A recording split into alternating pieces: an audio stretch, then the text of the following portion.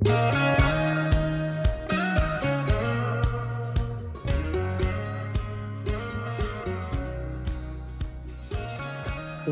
well, what a couple of weeks it's been in the world of college football and the Big 12. I'm Pete Mundo. We're Heartland College Sports Weekly, part of HeartlandCollegeSports.com. It's great to be here with you as we get it going on another week. So last week I took a little vacation. I had a show for you guys lined up, right? I didn't leave you hanging.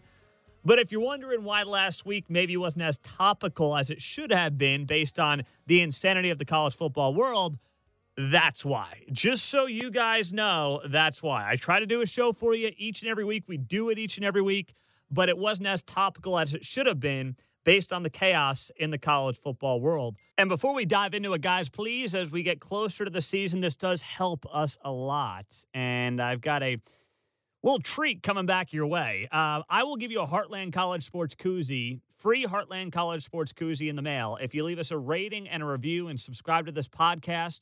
Just send me a screenshot of your rating and review to Pete Mundo, M-U-N-D-O, at HeartlandCollegeSports.com, and I will get that koozie in the mail for you guys. I will do that. So I appreciate it greatly. It does help a ton, and thanks so much. But let's get to that because there's no doubt in my mind that the Big 12 is doing the right thing. I believe that if we're going to sit here, let's say late September, right? Let's say all the Big 10 football players and Pac-12 football players get sent home. I believe that there will be fewer tests in the Big 12, SEC, and ACC than there would be of players in the Big 10 and the Pac-12 based on positive COVID tests. Now, that probably won't happen because you're going to have a situation where the Big 12, ACC, and SEC, they're going to be testing these guys up to 3 times per week, most likely, right? That's what's most likely going to be happening. Where I don't know if the Big 10 and Pac-12 players are home, I don't know how much they're going to be tested, if at all. But if you were to test Big 10 and Pac-12 players at home versus Big 12, ACC, and SEC players on campus, I guarantee you'd have more positive tests of those not playing than those playing. Why? Because of those guys who are going to be playing, they're going to be in far more of a bubble situation than the Big 10 players and the Pac-12 players who might be going back home and going to Walmart with mom and dad and being out in public far more than those guys who are going to be playing this fall. Look at what happened with the Oklahoma Sooners. So Lincoln Riley gave his guys a break. They allowed the players to go home after it became evident that OU's scheduled August 29th season opener would be pushed back into September. So what happens? He let those guys go home for a few days, comes back, and he's got 9 guys that are testing positive. I mean, that's what I'm talking about. That's exactly the example. Now, of course, it's a small number. Those guys are being isolated, contact tracing, and, 99.9% chance they're all going to be just fine after, some flu-like, fever-like symptoms, right? I'm not making light of it, but for younger, healthier people, that's the reality. You don't have to like it, but you can't deny the numbers. I'm sorry, you can't. But that's a perfect example. They let the guys go home for a few days. After 4 weeks, OU had a 4-week span from July 8th to July 29th with 0 positives. Guys go home for a few days on August 8th, come back, boom, 9 positive tests.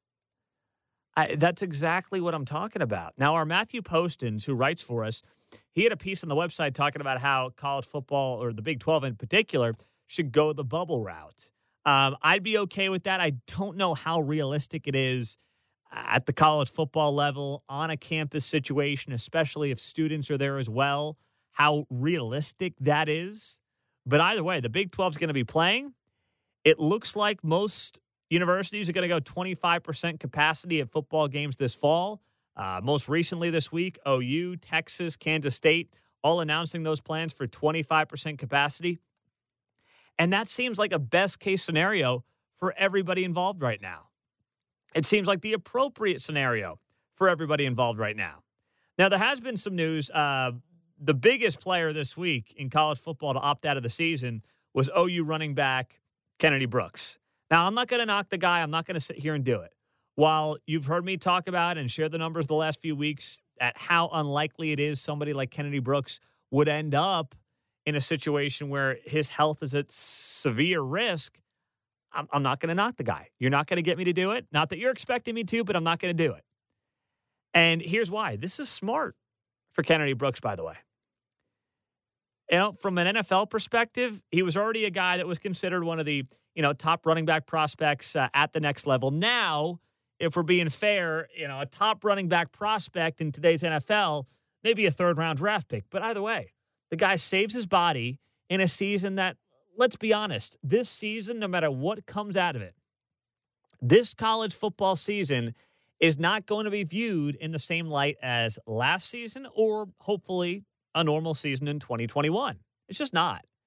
Like the baseball season's not going to be viewed the same. The NBA season, maybe even the NFL season, depending on how things play out. But that's just the reality. This season for every sport is going to have an asterisk next to it. There's no doubt about it. So if you're Kennedy Brooks and you're a running back and we continue to learn that, running backs, they've got X amount of carries in their bodies. And if he can save himself on a couple of hundred carries this year and use those in the NFL and still be what he would be, second, third, fourth round pick in the draft next year, I don't blame him for doing that. I don't. Is it more that or is it more COVID? I don't know. I don't know what's in his heart.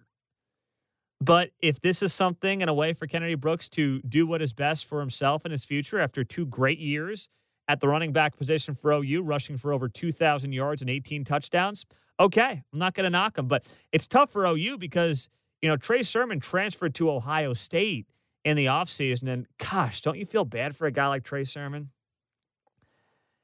Leaves OU, transfers to Ohio State, and now no season for the Buckeyes. No season. I don't know if he can get back to OU, but either way, he's done for the season, obviously, and tough break for him because he left to play more. So now OU's got Ramondre Stevenson, but he's under suspension for the first few games.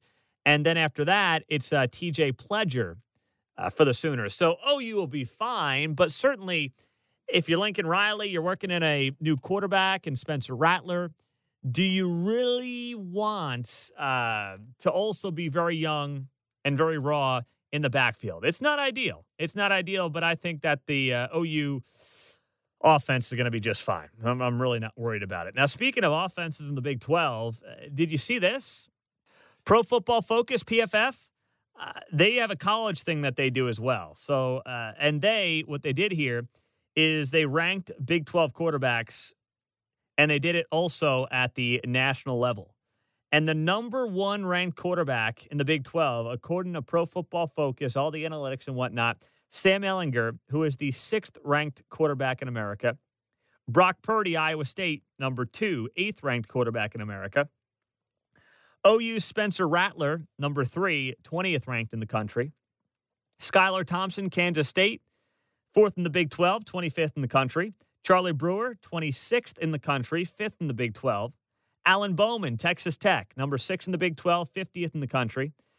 Number 7 in the Big 12, Jarret Doege, West Virginia, 52nd in the country. Number 8, TCU's Max Duggan, 60th in the country. Spencer Sanders, Oklahoma State, number 9 in the Big 12, 84th in the country. And at number 10, KU, and they put both guys down, Miles Kendrick and Thomas McVitie, and 107th in the nation. So, I would take Brock Purdy over Sam Ehlinger. That's me. I'd take the Iowa State kid over Sam Ehlinger. I would. I think Ehlinger's a great runner. He's like a fullback in many ways. But if I'm looking for a quarterback in the Big 12 for a game or a season, I'm taking Brock Purdy. Spencer Rattler at number 3, it doesn't shock me because whoever's playing that position for Lincoln Riley is going to put up some massive numbers. I mean, let's just be honest. He's going to put up some massive numbers, right? So I don't mind him there, but I am a little bothered by it just because the guy, hasn't played more than a couple of snaps in junk time. Skylar Thompson at number 4 for Kansas State. That was surprising. Now, Charlie Brewer's right behind him. I would have flipped those two. I would have had Brewer ahead of Thompson. And I think you could have made a case for Bowman as well. I mean, when Alan Bowman is healthy, people forget because he hasn't been healthy as much as, Texas Tech fans would want him to be. This guy's a gunslinger, man. It's not even close. In terms of throwing the football, I'd take Alan Bowman every day over Skylar Thompson. Not even a debate. Doege, fine at 7. Duggan at 8, okay. But Spencer Sanders below Max Duggan and Jarret Doege, that's surprising to me. And far behind him when you talk about the national rankings. They had Doege at 52 in the country, Duggan at 60, Spencer Sanders at 84. It's a big drop. I mean, Max Duggan, I'd have to go back and look at some of his box scores, but there were some games where the guy was like, I felt like he was like 5 of 20 passing the ball. Now, he had some wheels, but man, you know what? I'm not far off. Here's the stat line for Max Duggan against Oklahoma, 7 of 21 for 65 yards and 1 interception. By the way, a game they only lost by 4 points. It's pretty damn good. Lost that game by 4 points. Baylor, triple overtime loss, 14 of 32, 140 yards, 1 touchdown, 3 picks. Really? I mean, you're going to put him ahead of Spencer Sanders? Now, I know Spencer Sanders might have had more to work with, but still, I mean, Max Duggan had a first-round draft pick, a wide receiver, couldn't get him the ball. Spencer Sanders had growing pains as well. There's no doubt about that. I'm not denying that for a second, but especially as the season went on before he got hurt, I mean, Spencer Sanders had himself some pretty darn nice games. And you saw his growth. He slowed down on the turnovers, and he got better. So that was another thing. Spencer Sanders as the 9th best quarterback in the Big 12. That was surprising to me. I'm Pete Mundo. We're Heartland College Sports Weekly, part of HeartlandCollegeSports.com. Coming up, let's look at the new Big 12 schedule. The pros, the cons, and much more. It's next on Heartland College Sports Weekly, part of HeartlandCollegeSports.com.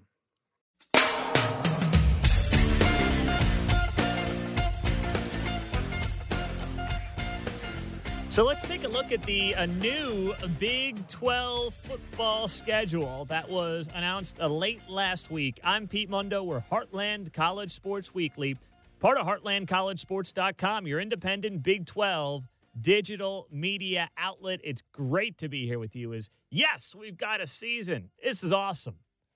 Sorry, Big 12 and Pac-12 fans. Sorry, not sorry.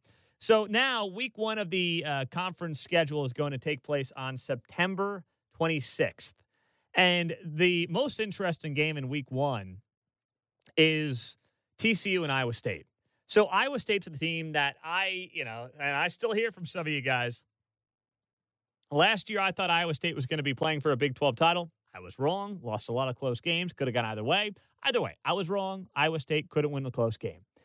But this is interesting because, for Iowa State, they've got those same expectations this year. They should. They've got a quarterback who some people believe is a top half of the first round of the NFL draft type of quarterback, right? I mean, a lot of people believe that about Brock Purdy. If they can't get off with a win against TCU, who, yes, is going to have a really good defense, a lot of guys coming back. That secondary, by the way, is outstanding for the Horned Frogs. But if they can't get a win in week 1 against TCU, as much as the Horned Frogs are looking to be a dark horse this fall, then it's just not going to be good. Now, Matt Campbell's done things at Iowa State the last few years that nobody expected him to do outside of Matt Campbell, and he's exceeded expectations. But that's going to be a disappointment. And that's a game for Gary Patterson to make his mark and say, we've had a couple of mediocre years, but we're back in the saddle. All right? We're back in the saddle. We're getting this thing on the right track again, and it starts this week. And you got Jerry Kill running that offense, basically. Max Duggan in year 2, how much has he improved?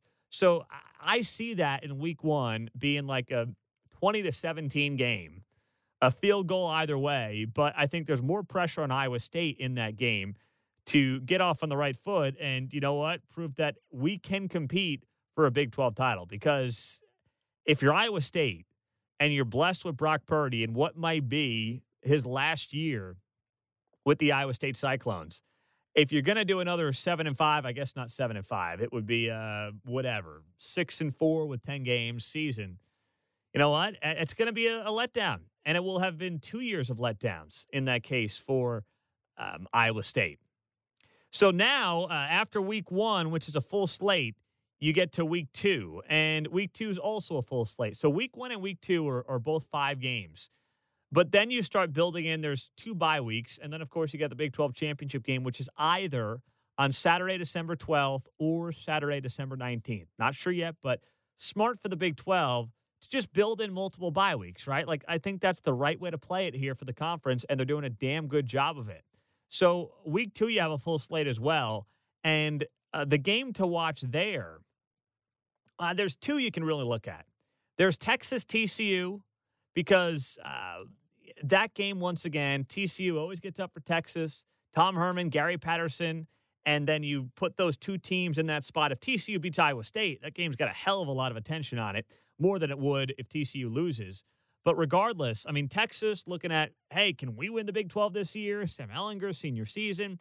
But if Gary Patterson picks you off in week 2, all of a sudden, it's looking like, there's Texas, overrated again in the preseason, and can't get it done when the lights come on. And then you've got Iowa State versus Oklahoma, which some people might say could be a Big 12 championship game preview. Long shot, yes, but Spencer Rattler, Oklahoma's expected redshirt freshman quarterback, number 1 quarterback in the class of 2019, seeing him go up against John Heacock's defense and the Iowa State Cyclones, that's going to be a lot of fun. I mean, both sides of the ball, going to be a lot of fun. So those are a couple of games in week 2 I think are can't miss. Then you get to week 3, obvious one, Oklahoma, Texas at the Cotton Bowl, which is going to be, as of today, the plan is to have 25% capacity, so half OU, half Texas, about 12,500 fans from each school. TCU, Kansas State, Iowa State, Texas Tech. Week 4 is just 2 games, West Virginia versus Kansas, Baylor versus Oklahoma State. Just not a lot there. Then you get back to some full weeks here from week 5 to week 7. I'll give you the game to watch in each of those weeks. In week 5, the game to watch, no doubt about it, Oklahoma State, Iowa State. Some of you might say, oh my gosh, Iowa State again. No, but that's the game right there, because Oklahoma State, Iowa State, and Texas are the 3 schools outside of OU that you can make a solid case for playing in the Big 12 title game. That Oklahoma State-Iowa State game is going to play a big factor in terms of who's got a chance to get to Arlington for the Big 12 title game. So that's why the Oklahoma State-Iowa State game in week 5, October 24th, is a no-brainer. Following week, Halloween game. How about this? Little Halloween action. Oklahoma State versus Texas, for the same reason I just gave you there. Oklahoma State and Texas are 2 of the other 3 teams outside of Oklahoma that you can make a case for being in the Big 12 title game. Now, you can make a case for TCU on the outside looking in, but not as well as Texas, Oklahoma State, or Iowa State. So that's the game right there for the same reason that you're looking at in week 6 on Halloween, where you say that has major implications for the Big 12 championship game.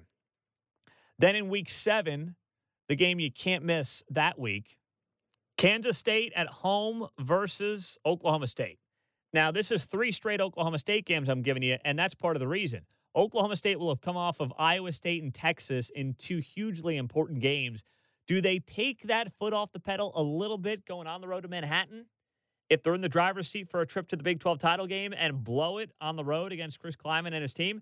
Now, I'm not saying that Kansas State won't be good. They'll be solid, but they got a lot of pieces to turn over, that whole offensive line. And Mike Gundy, it seems like no matter how good his team is, there's always that game where they underachieve, they're not prepared. And, if they get a big win over Iowa State and then a big win over Texas, that's a trap game right there.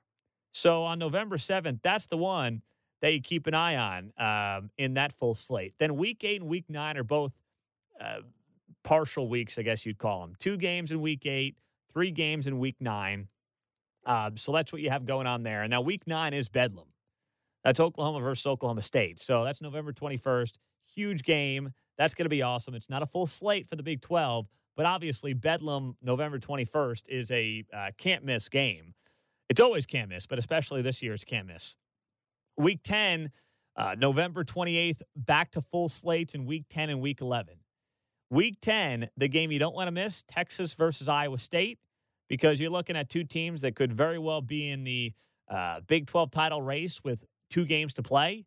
That's going to be a can't miss right there in the Big 12 and all of college football for that matter. One of the things I hope that comes out of this year, more prime time for the Big 12 so fans across the country can say, hey, this conference is damn good football.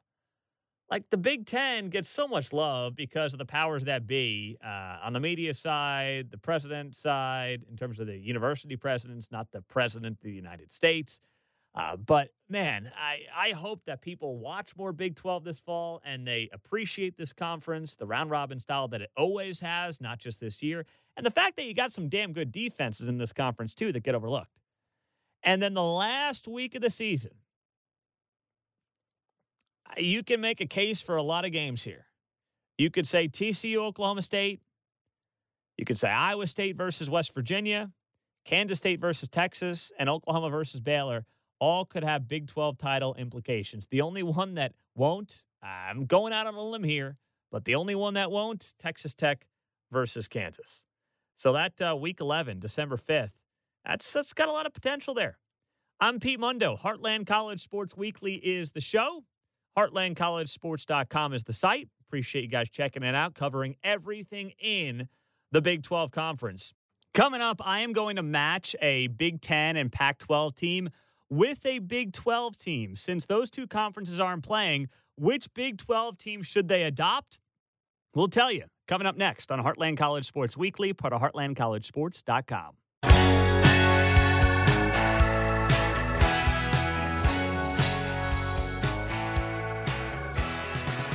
So I had some fun with this because when you're going through this bizarre time in college football and the sports world, you got to find your own fun and find your own laughs. You know, it's you got to do it. Sorry, you got to do it. I'm Pete Mundo. Heartland College Sports Weekly is the show.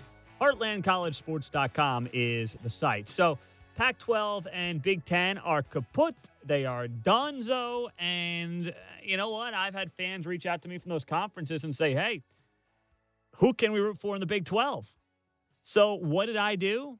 I put together a matchmaking system. Yes, I'm playing matchmaker for Big 10 and Pac-12 fans in terms of which Big 12 teams they should latch on to for the upcoming season. So let's have some fun with this over the final few minutes. For the Baylor Bears, I'm going to team them up with the Michigan State Spartans and the Utah Utes. And that's because I feel like these three programs match up well where they get overlooked. You know, Baylor has had success, obviously, whether it was Art Briles or now, of course, last year with Matt Rule. But they get overlooked, you know. Utah gets overlooked. Did you know that Utah has finished tied for first in the Pac-12 South 3 of the past 5 years? But no one outside of Utah seems to even know that. At Michigan State, no matter how much success it has, it always gets overlooked by Michigan, even if the Wolverines are sucking wind. Because then the story is, well, Michigan State is doing well, but boy, Michigan's struggling. What's wrong with Michigan? So they can't win. So I feel like those three teams go well together. Iowa State, I would welcome on Minnesota and Stanford. Now, Minnesota fans are going to know what it's like to have the young, up-and-coming head coach, P.J. Fleck, Matt Campbell. Both fan bases can converse over dealing with those constant rumors from national pundits. And then at Stanford, you know, defense, hard-nosed football. I love you, Iowa State fans, but I'm not going to put you on the same level academically. But football-wise, I see some similarities. They both love the tight end position, by the way. So that's very similar to what you'll see in Ames this fall. For Kansas, I'm matching them up with Rutgers and Oregon State because they can all talk about the good old days. Rutgers can look back to Greg Schiano. Oregon State looks back to Mike Riley, Kansas, and Mark Mangino. They all know bad football. The fan bases watch a lot of bad football, especially as of late, but they're used to it, and they can commiserate together. Then we go to Kansas State in my matchmaking game with Big 10 and Pac-12 teams. And for Kansas State, I'd match them with the Iowa Hawkeyes and the Colorado Buffaloes. So I think Iowa fans are going to love watching Chris Kleiman and the style that Kansas State brings to the table with the defensive effort and smash-mouth football that Kirk Ferentz has used at Iowa for a couple of decades. And then I think of Colorado, which may as well latch on to a fellow Big 12 North foe just for nostalgia purposes, right? I think Colorado's move to the Pac-12 just hasn't worked out for them. Maybe they like being in the conference with the, USCs and Stanfords of the world, but it hasn't worked out for them on the football side. So maybe rooting for a Big 12 team will give the folks in charge in Boulder a little bit of thinking about the future. Just saying, not saying. For OU, for the Sooners, matching them up with Ohio State and Oregon. And let's be honest, Ohio State fans, Oregon fans, they want to win, and win some more, and they're the class of their respective conferences. So they know how to let up the scoreboard. Lincoln Riley knows how to let up the scoreboard. Big-time offenses that win and are the class of their respective conferences. So it seems only natural that OU will get latched on with Ohio State fans and Oregon Duck fans going into Saturdays with a ton of pressure. For Oklahoma State, I'm going to match up the Pokes with Nebraska fans and Arizona, the Arizona Wildcats. Now, Nebraska fans are never going to root for a former Big 12 North team, right? And they won't root for the Blue Bloods in the South like Oklahoma or Texas.